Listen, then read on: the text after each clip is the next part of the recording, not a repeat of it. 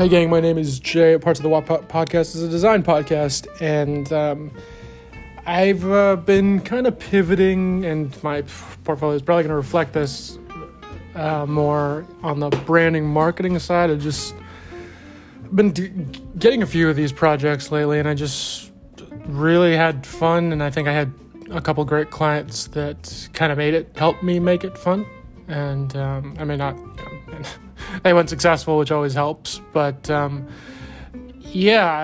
think I want to talk about more and, just the new news of what people are creating to represent themselves as a symbol, on top of as a person when you meet them, or a brand when you experience them, purchase them, what have you. And it's just interesting to me, the choices that we make that adhere to these subjective concepts of status, high, middle, low, whatever.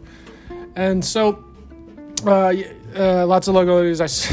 Looking through it, it's so interesting. Like Trae Young, he's a guard plays basketball for the Atlanta Hawks, and he has a sneaker contract with Adidas. And generally in the basketball realm, lots of sports, you'll have like a signature shoe. They have a logo attached to it.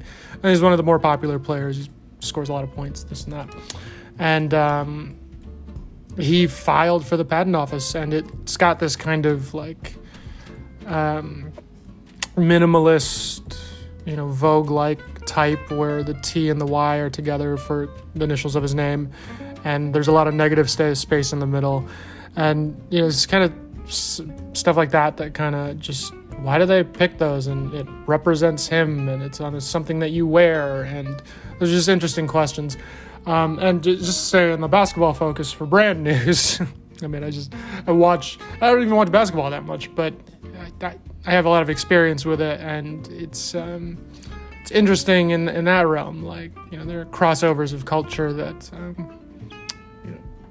dictate what type of mark or language is used, and it's fascinating to me. And I generally like the Trae Young logo. So moving on, college basketball is a huge thing. Got to start paying athletes, right? And so there's the tournament is like a general event that lots of people can participate by just filling out a bracket. I think the Big Ten tournament at least is that's March Madness. I think the Big Ten, which if you don't know, is an association of schools that compete in a league amongst themselves with just these schools. They can play against other ones in other tournaments, but generally they have a league and they keep wins, losses, blah, blah, blah. And the Big Ten, the Bears, actually, just to bring it full circle, Chicago, they hired the former president of that to their president.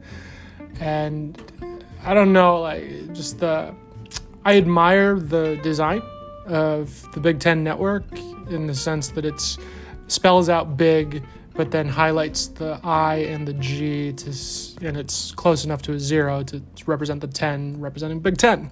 And a lot of people didn't like it. It probably wasn't classic enough. Or I saw a lot of articles while I was looking through the news about Pentagram did it. If you just to bring it back to the design side, one of the most world-renowned agencies in the world, and it came up with a clever design that'll designers probably liked, but sports enthusiasts probably didn't. And they've come out with a new logo for their tournament, which was the bulk of what I wanted to talk about.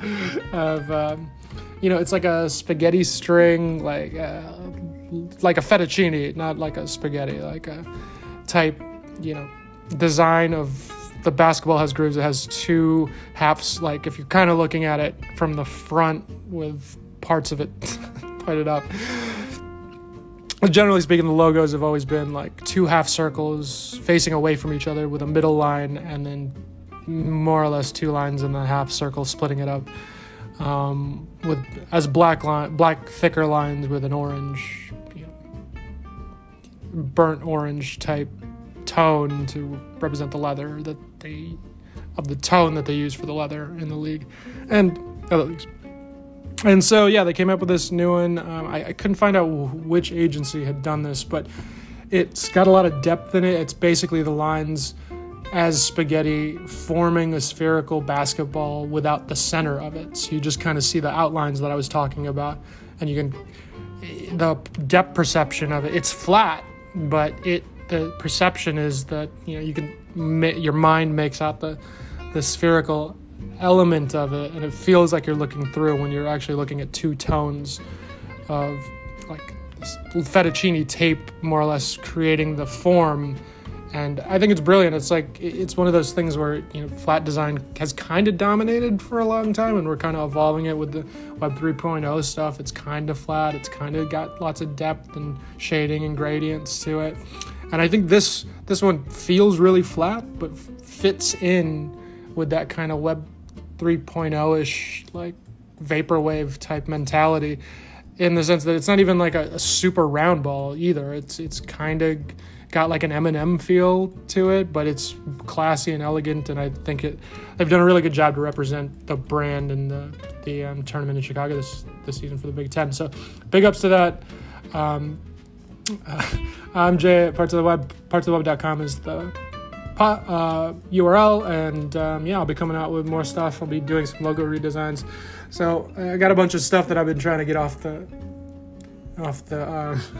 conveyor belt, and 2023 is the year. So hope your project's going well, and I'll catch you on the new one. Peace.